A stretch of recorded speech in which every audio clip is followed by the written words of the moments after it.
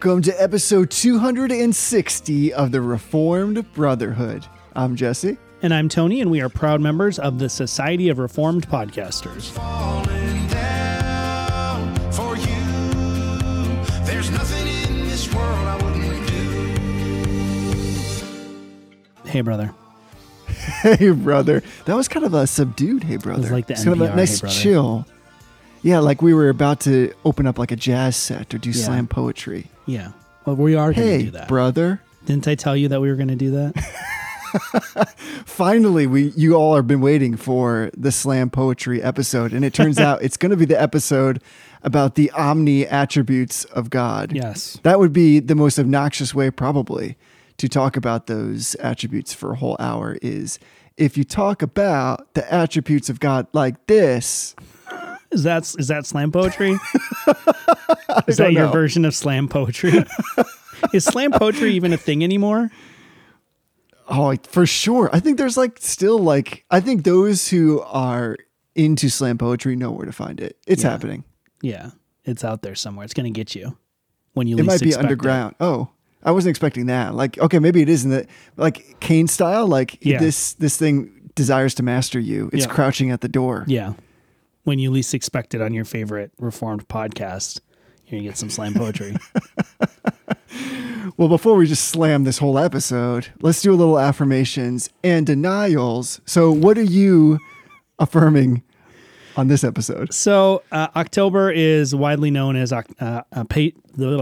Pastor Appreciation Month, and particularly the second October and Sunday is usually Pastor Appreciation Day observed, or whatever you want to call it. So I'm affirming my pastor who you know better than I do, obviously, because it's your father.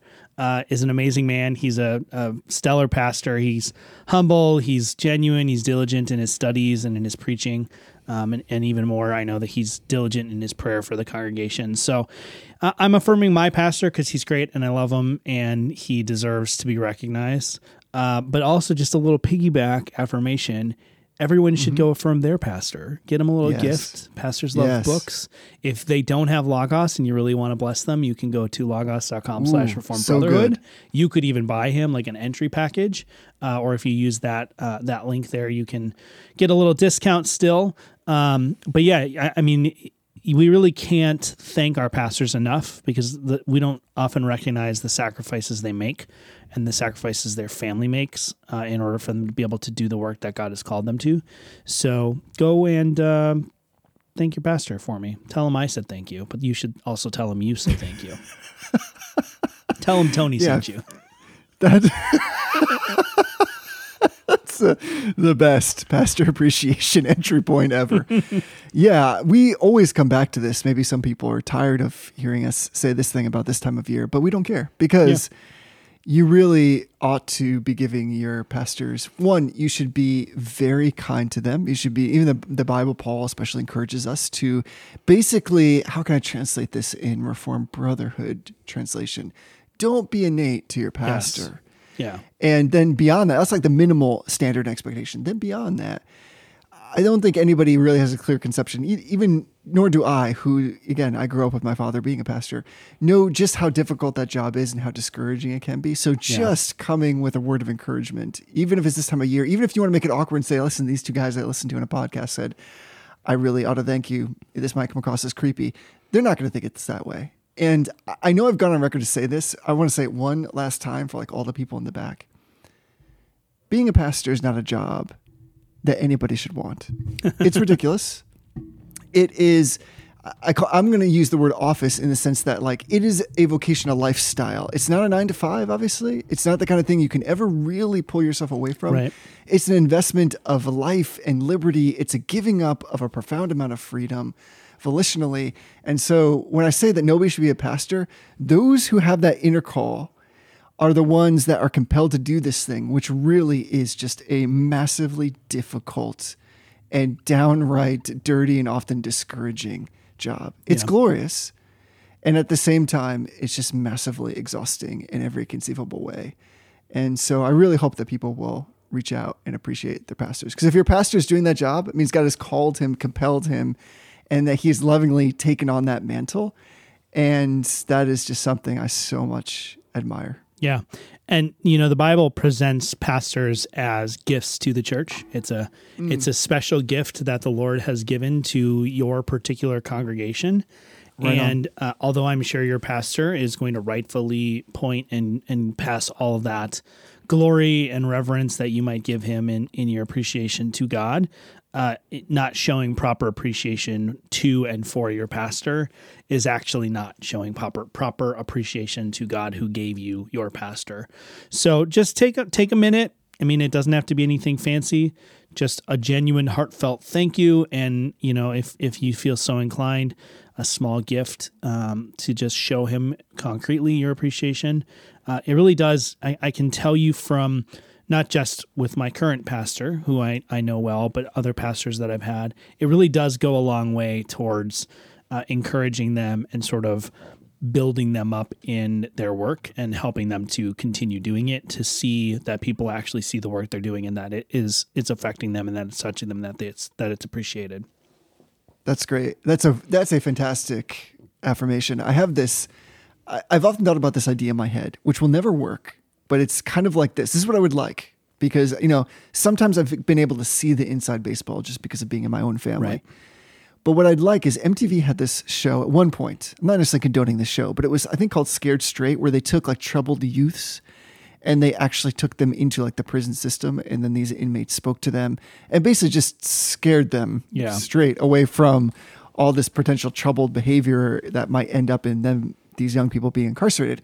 What can we do that'd be the equivalent of like, you get to see what it's like for just a day to be a pastor, and then you would be like, oh my word. I don't know.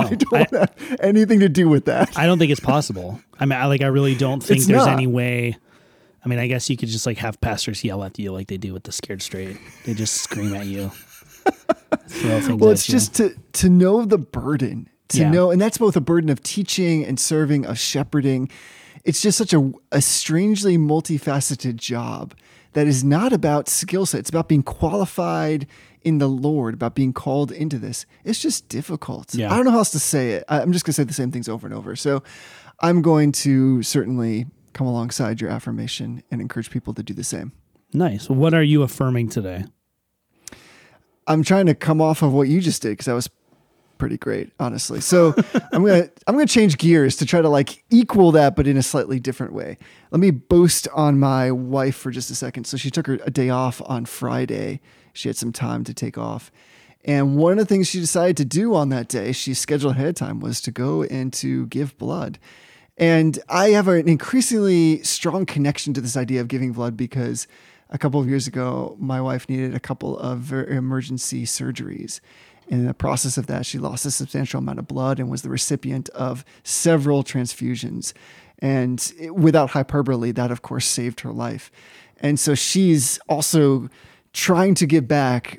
She's ever more connected to this idea of being able to share blood with others. And then when you think of all the spiritual connotations of this, like there is something beautiful in that. So I would say to people, if you can give blood, I would affirm that you go and try to do that thing. If you've never done it before, I'd say you look at it and try to go do some research. Go and search for blood banks in your area. You, of course, could go to like the Red Cross, but I would actually encourage you to go and search, just Google search blood banks in your hometown. I have no doubt you'll find several that are in need of blood. It's such an amazing gift to give. And I am so grateful for the people that gave blood so that my wife could receive it and be alive. Yeah. So I want to affirm everybody to go and do the same. If you're physically able to, you should look into it. Yeah. And this is especially important in rural areas where you may not they may not have access to some of the national blood supply that you get Right. through a place like Red Cross. So like, for example, I work for Dartmouth Hitchcock Medical Center, which is smack dab in the middle of nowhere, and we have to maintain our own blood bank. And so, if you live in an area where you have a smallish hospital, or you're quite a ways from a larger metropolitan area, call your local hospital, because there's a good chance that they do maintain a local blood supply, and a lot of times that blood supply is all they've got. So if the people in the area are not donating blood, or if they are choosing to go through the Red Cross, which is a fine thing to do, but if they're going through the Red Cross because it's a little bit easier, it takes a little bit less legwork, then a lot of times those local medical centers don't have a sufficient blood supply. And you know what? Like, there's actually some, other than the good feelings and the fact that you're doing something good, there's some benefit to it too, because they do some health screening typically on the blood. They make sure you're free of disease. They check your platelet counts, and it wouldn't be the first time, if they do find something, it wouldn't be the first time that somebody ended up finding a medical condition they weren't aware of because they were donating blood or doing some other sort of altruistic medical thing like that. So yeah, I think that's great, especially this time of year. We're coming into the winter season. Trauma rates tend to rise in the winter as people are out doing winter things, and the fact is that without a good blood supply, a regional hospital or any hospital's ability to deliver good care and really life-saving care is diminished. So I think that's great. There is life in the blood, right? There is. And if you're afraid of needles, then just suck it up and do it. It's really not that bad. It's not too bad. And I would say, if you've never done it before, kind of embrace it as a fun new adventure. It really is an amazing gift. I wish, as somebody who, again, has been through something where a loved one needed it, I wish I could hug the people that gave. Yeah. I really do, because it has meant the world to me in that moment that my wife was cared for. And so, yeah, turn it around, try it out, give it back. It's an amazing gift. And it's quick. It's real quick. Like, I need to schedule my next donation. I canceled mine because I was starting a new position, but I need to get in there. When I first went, I was used to donating plasma, so I was expecting it to be like a 45 minutes to an hour process. So I got all strapped in. I was all ready to go with a book, and by the time I got my book out and situated, like, all right, you're all set, and it was done. So I mean, it's once you do the paperwork and you do your initial screening and stuff, and you actually get in the chair, you're only there for 15, 20 minutes most of the time. It's not a long process. Yeah, that's a good call. Actually, speaking of books, and because we got readers, and because as you're about to go and donate blood, you're going to sit there for just a little bit, not terribly long. But if you're like me, you're like, hey, why would I sit around giving blood when I can give blood and read at the same time? This seems like the amazing ultimate combination. But I'm not sure what I want to read, and it would be even better if I get some good reading for free.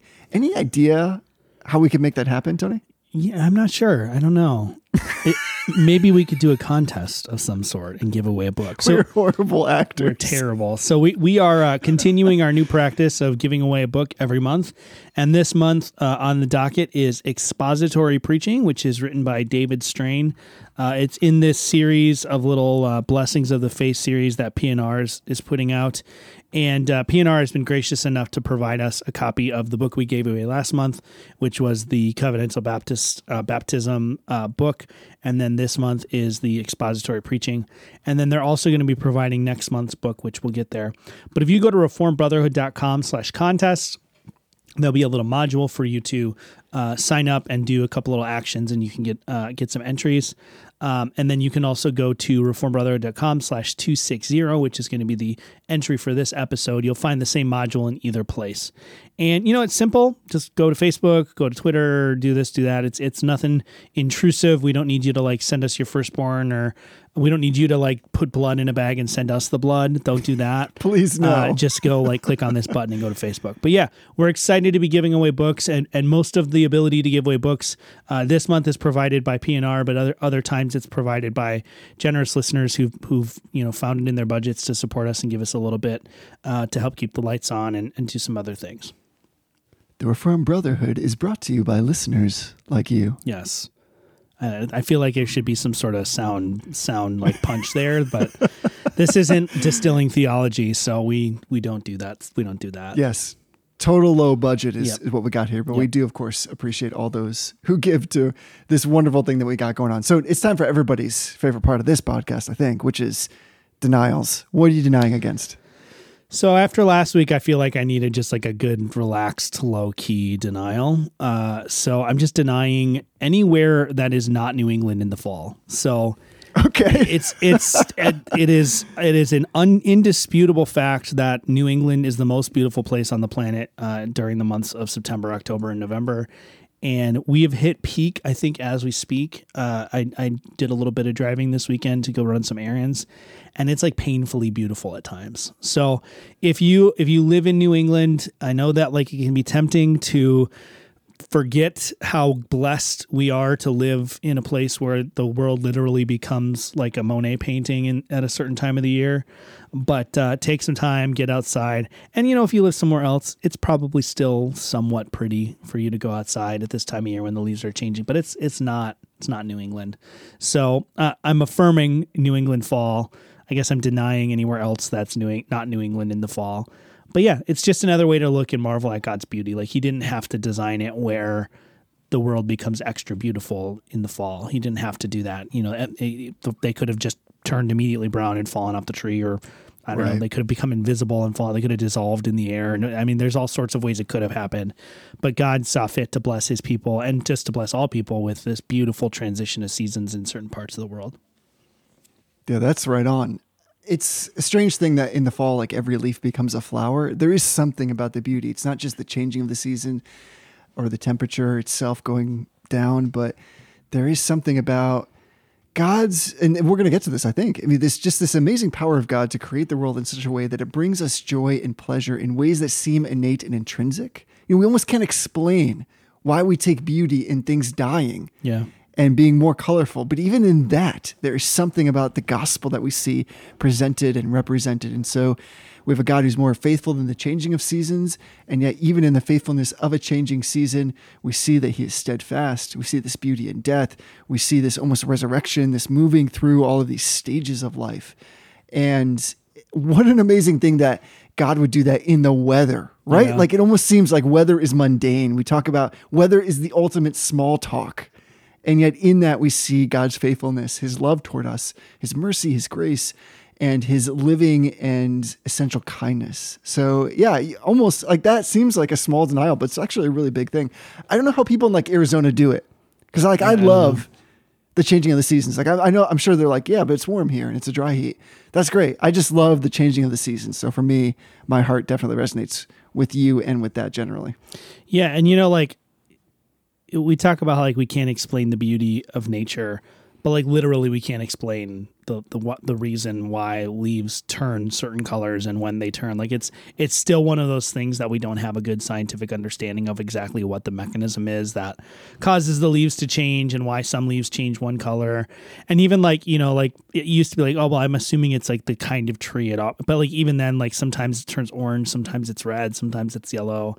They don't know what triggers the change. They don't know what causes certain regions to be more. I mean, there's just all sorts of question marks, and it just does point again to just the glory of God and like his power. And we'll talk about some of those subjects as we get into the omnis here.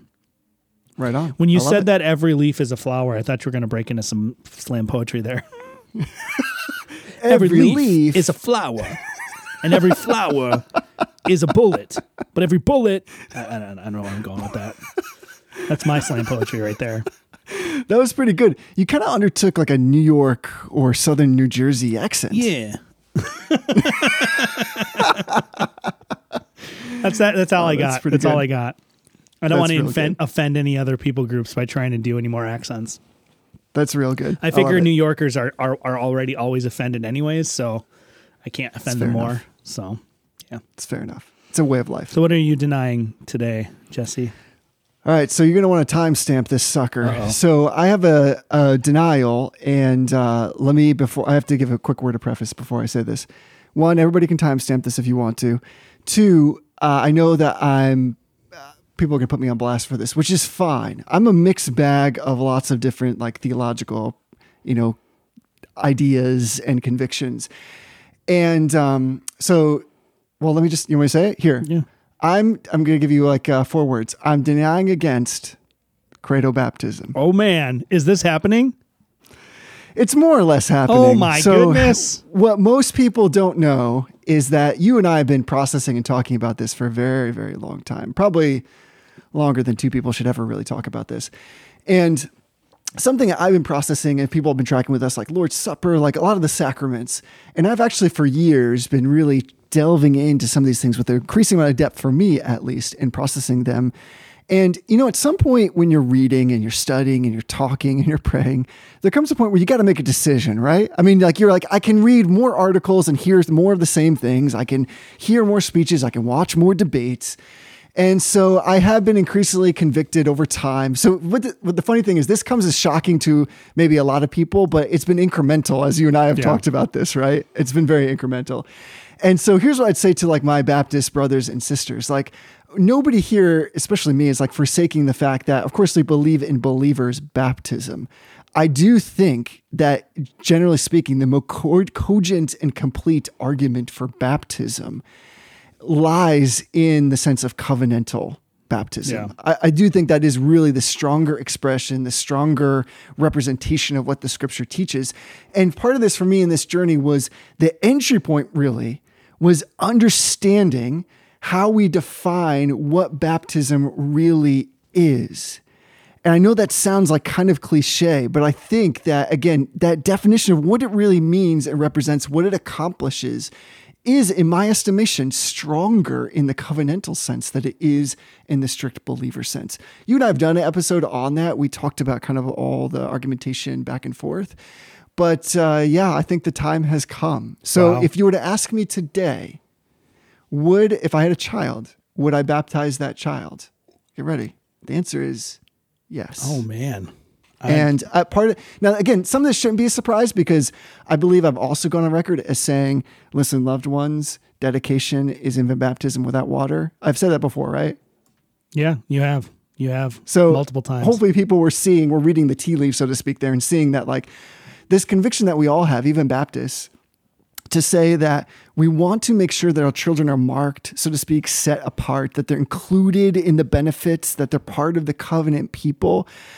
I do think that the strongest argumentation for that is represented in baptism, which is an extension or in the new covenant extension of from the old covenant of circumcision into the new covenant of baptism. So I chose to deny against the credo baptism as to be partly shocking, of course, because it's just more fun this way, but also because that is where I'm at. Like, again, nobody's saying here, I think you and I would both agree that like we don't deny against like believers' baptism. Right. You come into the church and God arrests your heart and you're converted. Yes, like you baptize all manner of adult believers as they confess Jesus Christ as Lord.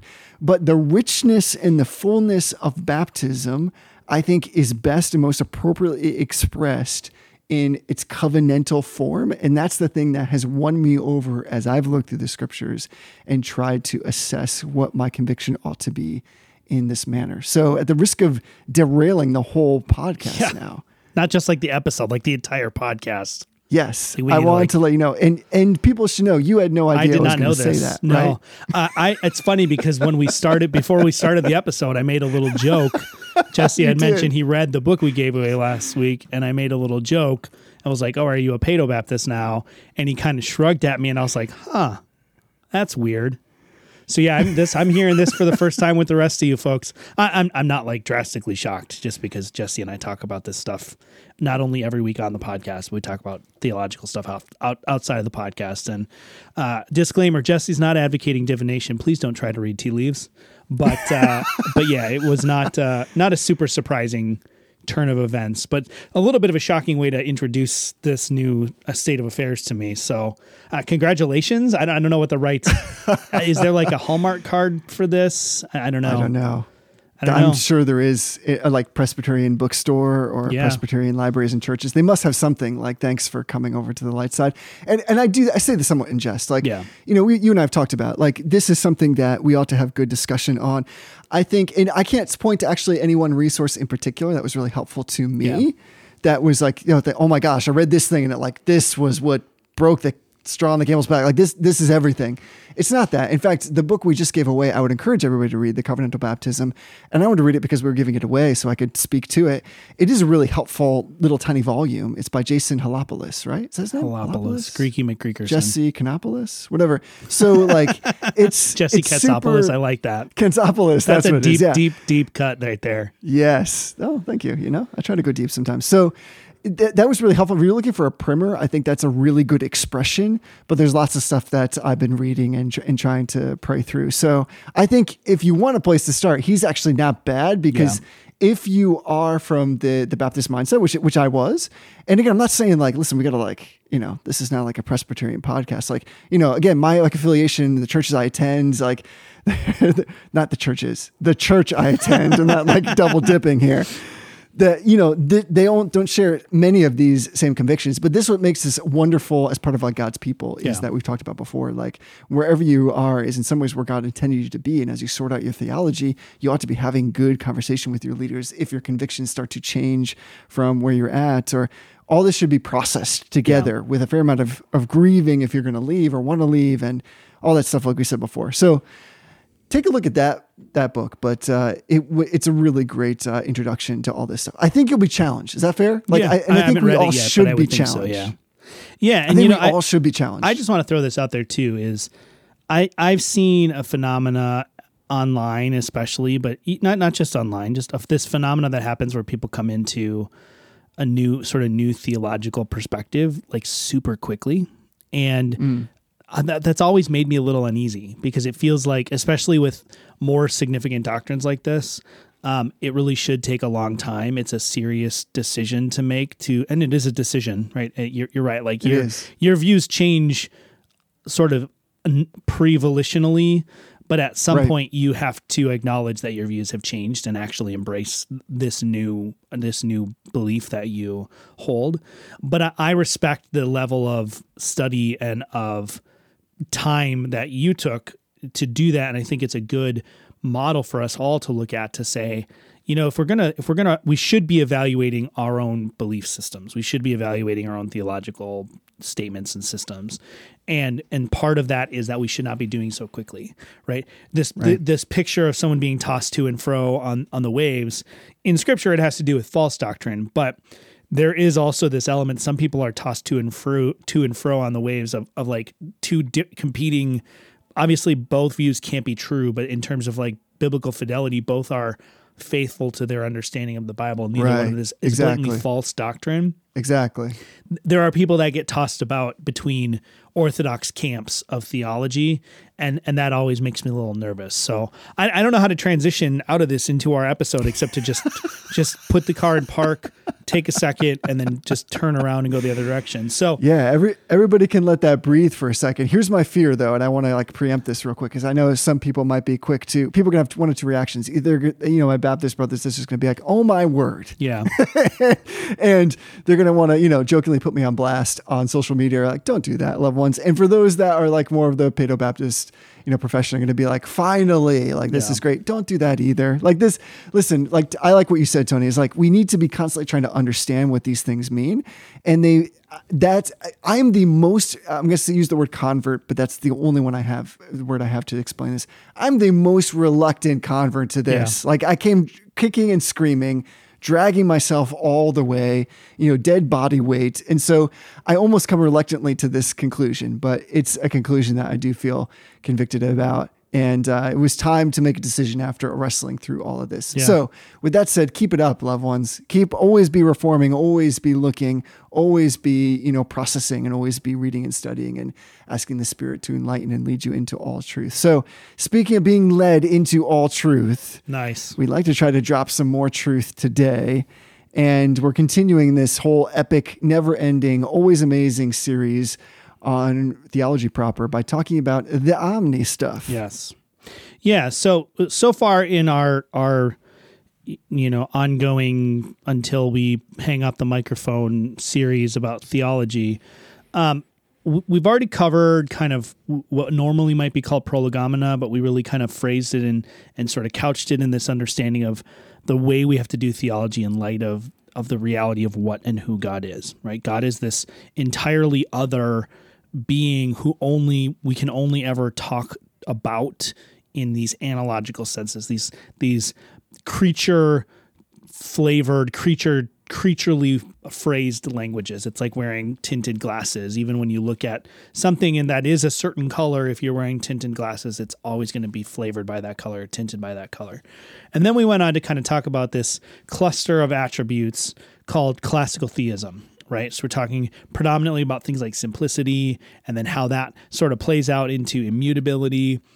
We didn't talk about it. It plays out into impassibility. There's all these different correlated doctrines. And flowing out of that is now this discussion. We talked about how those are kind of the bedrock foundational things. God is entirely other. We only talk about him analogically. That's sort of one of the foundation stones of classical theism.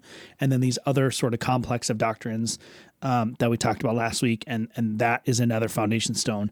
And now you start to go up the pyramid a little bit, up the tower a little bit, and you build on those foundations. And so we come to the omni attributes. And one of the things that I think it's missed about the omni attributes, right? We're used to saying things like infinite or incomprehensible or impassible or immutable. We recognize that IN or IM prefix there is a negation.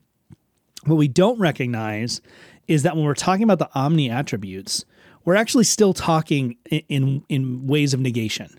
So even though we're saying that God is everywhere present, and we're talking about all omnipresent, or everywhere powerful, and we're talking about omnipotent, what we're really saying is that God is nowhere absent, or that God nowhere lacks power, or God nowhere lacks knowledge, right? We're not actually saying anything positively about God because we can't. What we're saying is we're trying to get some picture of who and what God is by trying to describe what he's not. It'd be kind of like if you had a void in front of you and you could kind of see the shape of the void. I'm doing things with my hands as though you can see that. But like if you had a void in front of you, you had like an outline of something and all you could see was the outline, you would get a sense of the shape of that thing, but you were not actually seeing the thing itself. You're seeing kind of the boundaries of it, and that tells you true things about it, but it's not the fullness of that thing. So when we talk about the omni attributes, we also have to recognize that none of the omni attributes can really be considered apart from the others. And I think that's probably where we'll spend most of our time, is teasing some of that out. But when we talk about God's omnipresence, we're saying God is nowhere absent. We're not denying that God is everywhere present, but what we're really getting at is that God doesn't have the same kind of interaction with space that creatures do. He's not constrained by space. He's not limited by space. He's not even really in a space. Space and God are like, they totally interact in a different way, or don't interact at all is probably more accurate. Well, when we get to things like omnipotence, if we don't consider God to be interacting with or in or around space, however we construct that, in all spaces, then we can't say he's omnipresent or omnipotent. Because if he's not in a space, or if he's not present in a space, then if he's absent from a space, he can't be potent in that space. So we need to understand how these interact, because if we don't, then what we end up is we end up, even if we think that God is somehow present in every point in space, we still end up with an understanding of God that's probably closer to something like Greek mythology, where Zeus is kind of omnipresent. He can be anywhere he wants, and he's sort of all-seeing, but he's limited in space. He still only can be in one place at one time, even though he may know what's going on in another place, or he could be in another place. He's still limited in that he's constrained by space the same way that creatures are constrained by space. He just has the ability to occupy more of it. That's precisely not what we're saying about God. So this is an important kind of stone in the tower or in the wall or the building, however we want to phrase that. It's an important stone in the overall theology proper to really get how these omnis function and how they function and interact with each other and how they interrelate with each other. Yeah, that's right on. And not only do we need to understand how they all kind of coalesce, come together in contrarieties, but basically the light of these omni attributes, as they're connected and linked together and are, again, in consummate harmony, that light, the rays that shine forth, illuminate the Christian life with practical theology for living.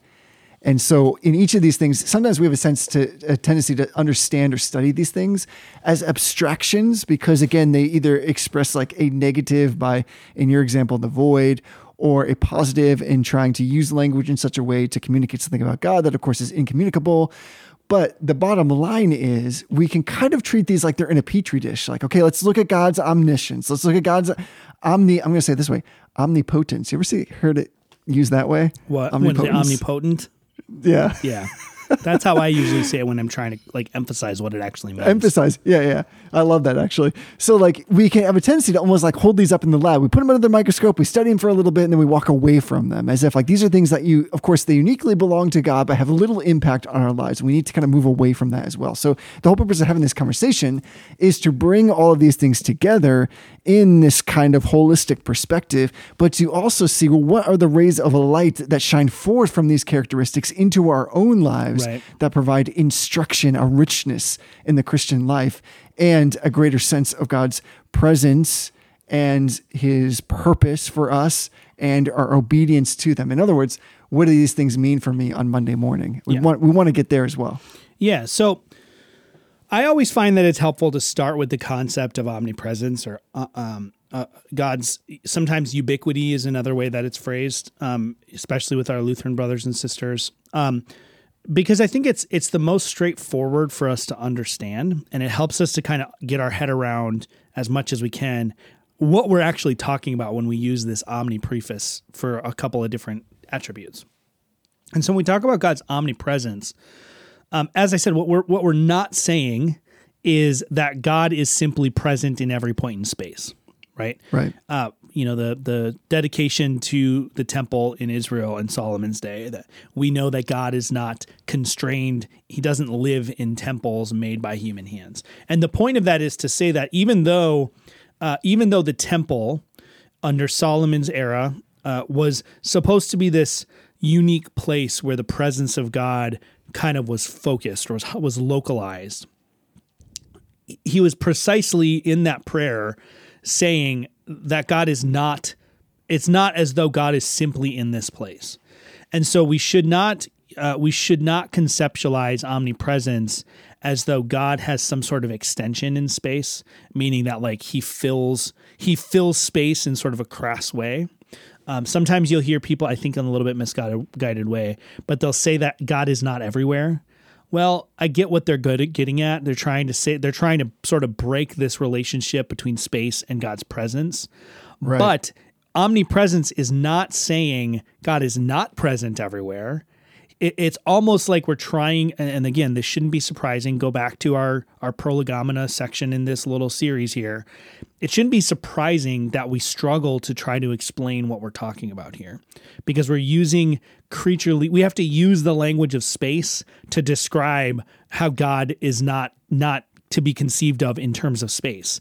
So we're in this sort of circular thing where we have to kind of dance around the reality of what we're saying because we simply can't get any closer.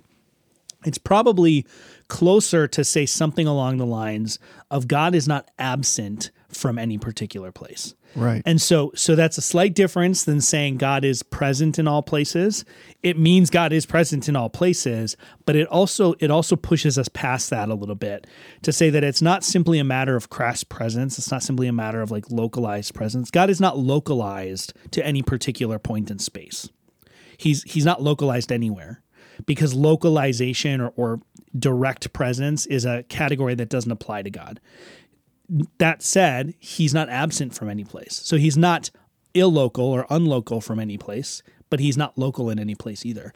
And so what we're trying to get at with this omnipotent or omnipresent attribute is really to say that space as a category is a creaturely category. And so God is not limited to, restricted by, or somehow caused to be in any sense by the category of space. And that goes back to our discussion of simplicity and aseity, all of those things we talked about last episode. If we were to say that God is localized in every place in space, which is how some Christian theologians have defined this concept, then what we're doing is we're unintentionally, subtly, basically defining God's being in relation to space. Space has now given God some Right. sort of definition and has made God Yes. to be God in a particular way because of his relation to space. Instead, what classical theists, and when I say classical theists, I just mean historic Christian theism. What historic Christian theism is saying is that space as a category does not do anything to God's being. It doesn't do anything to God's being. It doesn't limit him. It doesn't define him. It doesn't constrain him. It doesn't expand him. It doesn't do anything. And so although it does not have a connection point with his being, nevertheless, God is still not absent from any of it. And that's really what we need to get at when we're talking about omnipresence. There's going to be a lot of that, folks. Just push past it. Just context clues. Just figure out which one I'm talking about based on what I'm saying. Don't try to listen to the words I'm actually using. That's great. We can actually even make it, if this is possible, more mind bending. So to take that and draw it out a little bit more, there can be no limit to God's presence, which you've already said. That's the whole omnipresent part, of course. Right.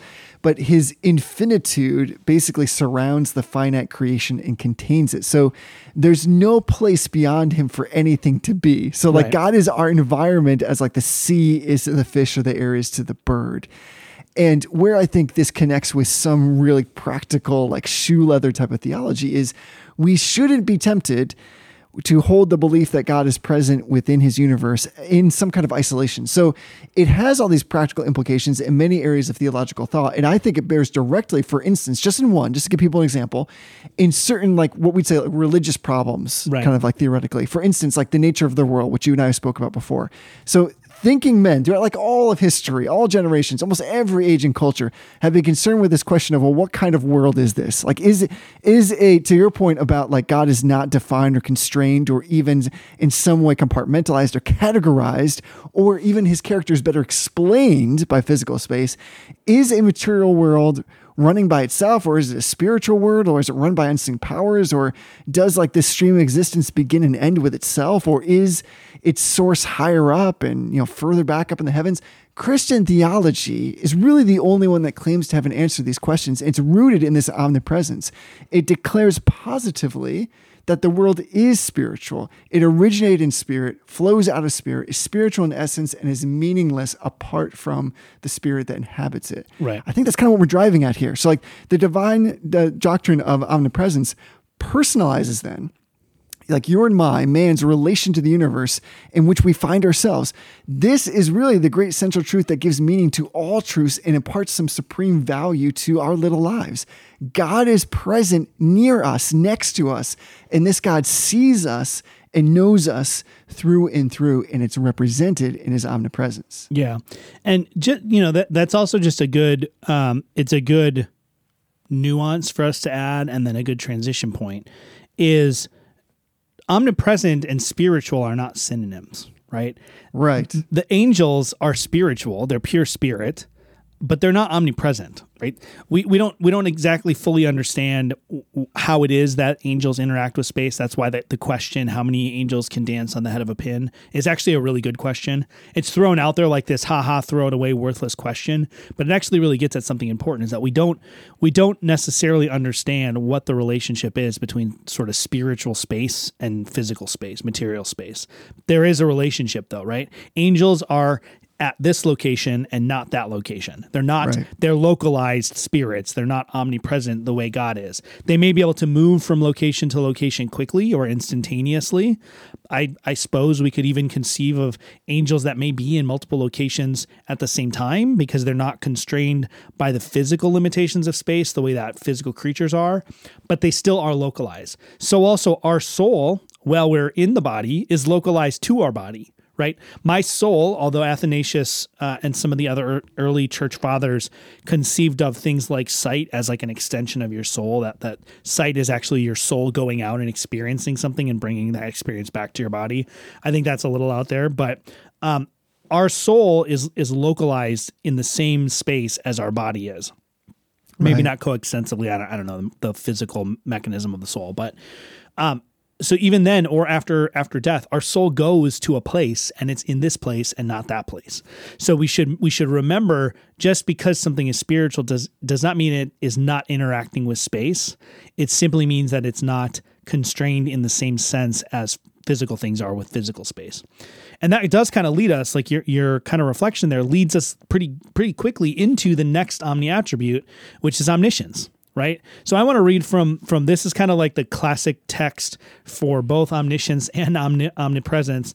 It's Psalm 139. It says, Lord, you have searched me and know me. You know when I sit down and when I rise up. You discern my thoughts from afar. You search out my path and my laying down, and you are acquainted with all my ways. Even before a word is on my tongue, behold, O Lord, you know it altogether. You hem me in behind and before and lay your hand upon me. Such knowledge is too wonderful for me. It is high, I cannot attain it. Verse 7, where shall I go from your spirit, or where shall I flee from your presence? If I ascend to heaven, you are there. If I make my bed in Sheol, you are there. If I take the wings of the morning and dwell in the uttermost part of the sea, even there your hand shall lead me, and your right hand shall hold me. So you see it in that text. There's this seamless transition in David's mind here between God's ability to know everything, to know his inner thoughts from afar, all of this stuff, to see his paths, to understand his words, all of this knowledge that God seems to have seamlessly transitions into God's presence or lack of absence in all places. So when we talk about the omnis, they blurred the distinctions. A simple way to sort of think about this was omniscience. God, a person cannot know something unless they are present with that thing in some sense. Unless that thing is made present to them in the space that they exist in, they cannot know it. So sometimes that thing is made present to you through descriptions and words. And so you sort of, the physical presence that got that description sort of transfers that knowledge to you, but it still requires this movement in space and time. We're probably not going to get to time, but in space and time, transitioning this knowledge through space and time to you, right? We can picture this clearly in the fact that like knowledge is primarily transmitted in our day and age electronically, but that's still electrons whipping across wires across the sea from a server somewhere into your eye holes on the screen, right? It's not this ethereal knowledge just transmits instantaneously from place to place. Right. In other days, older days, it was the physical transmission of book. If someone wanted to learn something from you and you didn't have time to sit and tell them, you had to write it down and hand them a book for them to read. There's a physical transmission of knowledge. So this concept that knowledge cannot exist apart from movement of that knowledge through space and time is something that we may not think about too much, but when we do think about it, it's actually very intuitive. When we talk about God's omniscience, and now we've interconnected it with his omnipresence, what we're doing is we're actually removing that need for God's knowledge to interact with or exist anywhere within space and time. God is not dependent on space because he doesn't interact with and is not constrained with space. So also his knowledge is not limited by time or space or anything else for that matter. And so these attributes are all interconnected in ways that, again, they may sound arcane and a little counterintuitive, but actually when you start to think about it, they actually start to just sort of make sense how they're related to each other. Yeah, that's right on. I think it might be helpful maybe for people to think of knowledge often as light, of things being illuminated. So yeah, when we talk about God being omniscient, we're speaking of like this perfect knowledge of God, but everything that is knowable or can be known, God does already know. And if I had to pick like a favorite attribute and compartmentalize it, it would be this one.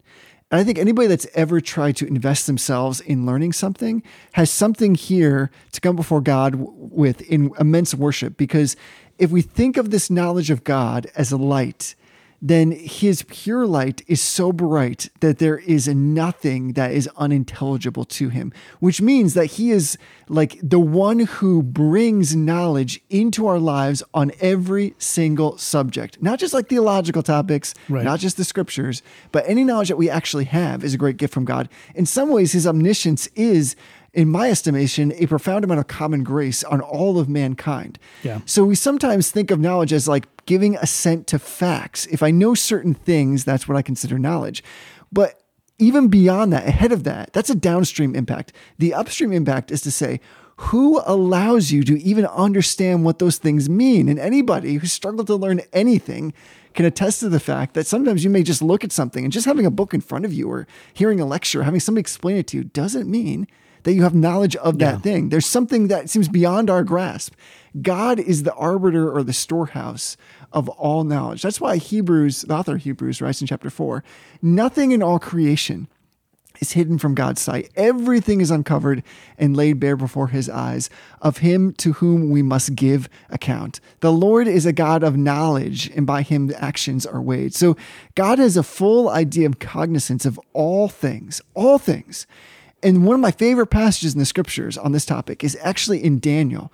When Daniel is chosen among the youth in Israel to come into basically the classroom of Babylon to learn things, what we find is that the scriptures tell us that God gave him great knowledge in all these Babylonian things, including their own history, their own philosophy. Yeah. And he rose to prominence because God blessed him in his knowledge. Now, I think most of us would be like, if we actually pay attention to that, we'd say like, well, that's like secular knowledge. Yeah. Why would God's blessing and giving knowledge and among these secular topics? All knowledge belongs to God. And I often think when I'm studying something difficult, as I am now, as I'm preparing for this great test that I have to take, I think sometimes I step back and I'm struggling and it's over my head and I think, God knows this. And so I take this page out of A.W. Tozer's book where he says that when he studied Shakespeare, which, many would say, well, that's not, explicitly or overtly like theological. Tozer says he studied Shakespeare on his knees, asking God to illuminate and to bring knowledge into his life and understanding. And as God has given everybody different turns of mind, which itself is a reflection of his own great diversity and knowledge, so also should we be going to God and saying, God, I don't understand this math. God, I don't understand this philosophy. God, I don't understand this car repair. God, I don't understand this medical procedure. God, I want to learn this. And you are the one who contains all knowledge. Would you come and illuminate, because you were the one that gives the breadth and the scope of all things knowable. You have all this stuff. Would you illuminate it for me? So I really, really resonate with this, because I think part of, somebody challenged me recently and said, like sometimes studying is taking dominion over the created world. That is like trying to expand what you know for God's service and for his glory is a way in some ways of pushing back those boundaries. And yet we need God to help us with that. So the omniscience is like just a beautiful gift to us, because we know at the end of the day, no matter what we're working on, no matter what we're after, God knows. And that's also all like, possible contingencies, probabilistic realities. God knows these things. But also, haven't you been in a place where you're just like, man, I'm really struggling with this concept? And to go on your knees before God and say, God, would you help me to understand? That gift, that kind of worshiping that kind of Savior, having that kind of access to a Savior who is brilliant and genius, just makes me want to run through a wall. Yes, thank you. I can see it in your eyes. Yeah, you're exactly right. And it's funny because I didn't keep reading in Psalm 139, but if I had, we would have gotten to verse 11 that says, if I say, surely the darkness shall cover me and the light, light about me be night, even the darkness is not dark to you. The night is bright as day, for darkness is as light with you. So like this metaphor of knowledge and light being related to each other, and that God is not able to be overcome by darkness, meaning in this context, God's knowledge is not able to be dimmed by the darkness of ignorance. That was like poetry slam right there. Boom. Like that's a biblical concept. And the other thing we have to remember, and we have to keep coming back to this point again and again and again and again, is the difference between God and the creature, especially on these attributes that have some overlap. Most people would not put the omnis in the category of communicable attributes. This is actually part of the reason I don't love the communicable incommunicable distinction, which I'm sure we'll talk about at some point, but is because there are these attributes that sort of like skirt the line that I've looked at from one angle are communicable, and if looked at another angle are not. So, and in this case, like, knowledge is a common feature that God has knowledge, man has knowledge. So maybe it's communicable, but God knows things in such a different way that it's not as though our knowledge has any point of reference to describe God's knowledge. So just like with omnipresence, we're not just saying that God is in more points of space than any given creature is. With knowledge, with omniscience, we're also not saying that God simply has more points of knowledge than any given creature, or even all of the points of knowledge. What we're saying is just as we say that with omnipresence, that all of the created order, that God's infinity actually extends around the entirety of the created order, infinitely so.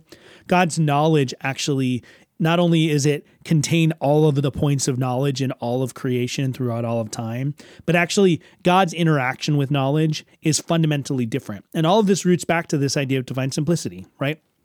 God's knowledge is not distinct from his very being. So for God to know point A, B, or C is actually just to know himself. That's not to say, not to overly identify any given point of knowledge or any given fact with God's being. It's to say that God's knowledge of reality is his very self. So for God to know that Tony drank an apple cider while he was podcasting today, it seems like a silly example, and it is a silly example, but God's knowledge of that is not distinct from God himself.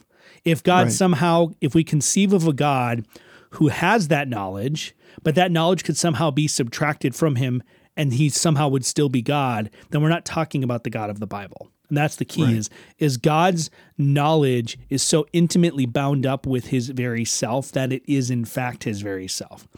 And so just as omnipresence means that God's nature is such that there is no possibility of God being absent at any place in space, any point in space or time, so also God's essence is such that the very idea that he may lack knowledge of anything simply is just incoherent with what we confess God to be.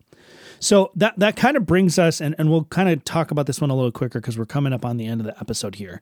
But that now sort of shifts us to this last of the main omni attributes, which is omnipotence or omnipotence is how I like to say it when I'm explaining this. Because now what we do is we take those two realities, and now we apply that to God's ability to affect his will, right? Omnipotence is really to say that God nowhere lacks the ability to actualize his will. Whereas the creature, we lack all sorts of abilities to actualize our will. There's all sorts of things we might desire to do or have a will to do that we in fact can't do. I might will to fly. I might will to hold my breath for 30 minutes underwater, but the fact is that I'm not capable of doing that. And so my creaturely limitations make it so there are certain things that even if I were to will to do them, I simply cannot do. What God's omnipotence means is that there is nothing that constrains God's will to actualize any state of affair that he so desires. And again, we see that this connects with his omnipresence, right? It connects with his omniscience. There's no place in space or time where God is absent, and so there's no place in space or time where God cannot actualize his will. If I wanted to make it the case that in 1982, the Minnesota Twins won the World Series, even if I was able to do that, I didn't exist at the time. So I had no capacity prior to it, 1983, to affect any state of affairs. So when we talk about the reality of God's omnipotence, what we're saying in part is that because God is not constrained by time or space, we can kind of subsume that all under the rubric of omnipresence. God is present in all time and all spaces. He's not absent from any time or space. We can sort of connect that to his omniscience, that he has full knowledge of all things, and all knowledge is fundamental to God. Now we can say that God's ability or God's godness makes it such that nothing can prevent him from accomplishing whatsoever he desires. And that means that we can say something that might sound a little bit shocking, and that is there are some things that God cannot do. Oh, and I like the way you said that, because it's good to emphasize that we're talking about God's omnipotence, meaning that he's able to do all his holy will. Right. So God cannot, as we talk about simplicity, will or do anything that would deny his own character. Then he ceases to be God, right? So like that saves us from like foolish arguments that some people might present to us about like, well, can God do this thing or can God do that thing? Right. This is why the definition of omnipotence is stated in terms of God's ability to do all his holy will. It is not absolutely everything that God is able to do, but everything that is consistent with his character. And so in addition to that, what this also means then is that like there are passages in the scripture that indicate that God's power is infinite and that he is therefore not limited to doing only what he has actually done either. So like, in fact, God is able to do more than he actually does. Like that's why, for example, John the Baptist says in Matthew chapter 3, God is able from these stones like to raise up children from Abraham. Right. He didn't do it, but he could do it. I mean, God is the one who alone decrees whatever he pleases. He literally could have destroyed Israel and raised up a great nation from Moses, but he didn't do it. So it's not just, we just can't put any kind of limitations. And of course, in not limiting God, in knowing that throughout the scriptures we have this description of God, the Lord strong and mighty, the Lord who's mighty in battle. With God, everything is possible. This, of course, like unites our hearts into this giant worship song of praise where we know that we can come to the one who has infinite strength and control and find both food and sustenance for our souls, but everything that we need for life. That he is providing that which is necessary for us because he is powerful to affect it in a way that is for our good and for his glory. Yeah. And, this is one of those things that, again, people, it may sound like this is a weird sort of like quirky thing, but when you actually start to think about how God is presented in the Bible and then what it is we confess to be true about God, it starts to just click. It just makes sense. And like, here's sort of a weird example. The word providence, which we mostly think about in terms of God's ability to accomplish things, right? God's providence is that he plans and brings to pass his will. The word actually means foresight. So God's knowledge, right. God's ability to see and know the future or the reality of what is to come to pass, and his ability to accomplish his will and to plan and cause to be what it is he desires to come to pass. Even linguistically, those two things are interrelated with each other. So, I think this is one of those topics where this is one of those wells Christians can come back to again and again and again. And even when we talk about divine simplicity, the beauty of divine simplicity as it relates to these omni attributes is it means that God is fully present with all of his attributes and all of his potencies in every place and every time, no matter what. And what we can say is God is never absent at any place or any time. And all of the places that he is not absent from, he is there with all of his potency and all of his knowledge. And that all works because his potency and his knowledge, they are him. And so anywhere he's present, all of him is present. And nowhere that he's absent, none of him is absent. Right. So it's important because as Christians, we often, I think sometimes we get the most discouraged in our faith. If you think about like the way we express our discouragement and our laments in reference to God, even in the Bible, even in the Psalms, we ask questions like, where are you, God? Right? Where is God? We lament our own discouragement by kind of appealing to this perceived absence of God. But what we can do, and Psalm 139 is actually an example of this. This is a psalm where David is basically comforting himself by appealing to the fact that even when it seems like God is absent, or when it seems like God is not sure of what the wicked are doing, he doesn't know what the wicked are doing, or it seems like he can't stop the wicked from doing what they're doing, we can retreat back into the reality of God's omnipresence. We can retreat back into the reality of his omniscience and his omnipotence and the other omni attributes, his omnibenevolence, that no matter where God is and no matter what God does, he is goodness itself, that there is nothing good that God is not in terms of his fundamental nature. And we can retreat back into these omni attributes because we confess that this is what the Bible teaches. And so even when we feel like that's not true, we can now rely and hold fast on the confession of faith that we have that asserts the contrary to what our emotions and our context and our situation might be telling us. And that should be a really big source of comfort for the Christian. It was a comfort to David in Psalm 139. Right. It was a comfort to Jesus at the graveside of Lazarus when he said, Father, I know you always hear my prayers, right? That's a statement of God's omniscience. I mean, it's obviously a little bit different coming from the lips of Jesus, but any time that we assert that God is capable and present and knows our plight and desires to do something about it, we're actually retreating to these omni attributes as a source of comfort for us. And so that's what I love about doing theology is when you really start to dig into it and you see how good technical doctrinal theology cannot be divorced from practical application of that technical theology. It becomes this immense source of comfort and peace for the Christian. And I hope that people can sort of see that as we run through this attribute episode here.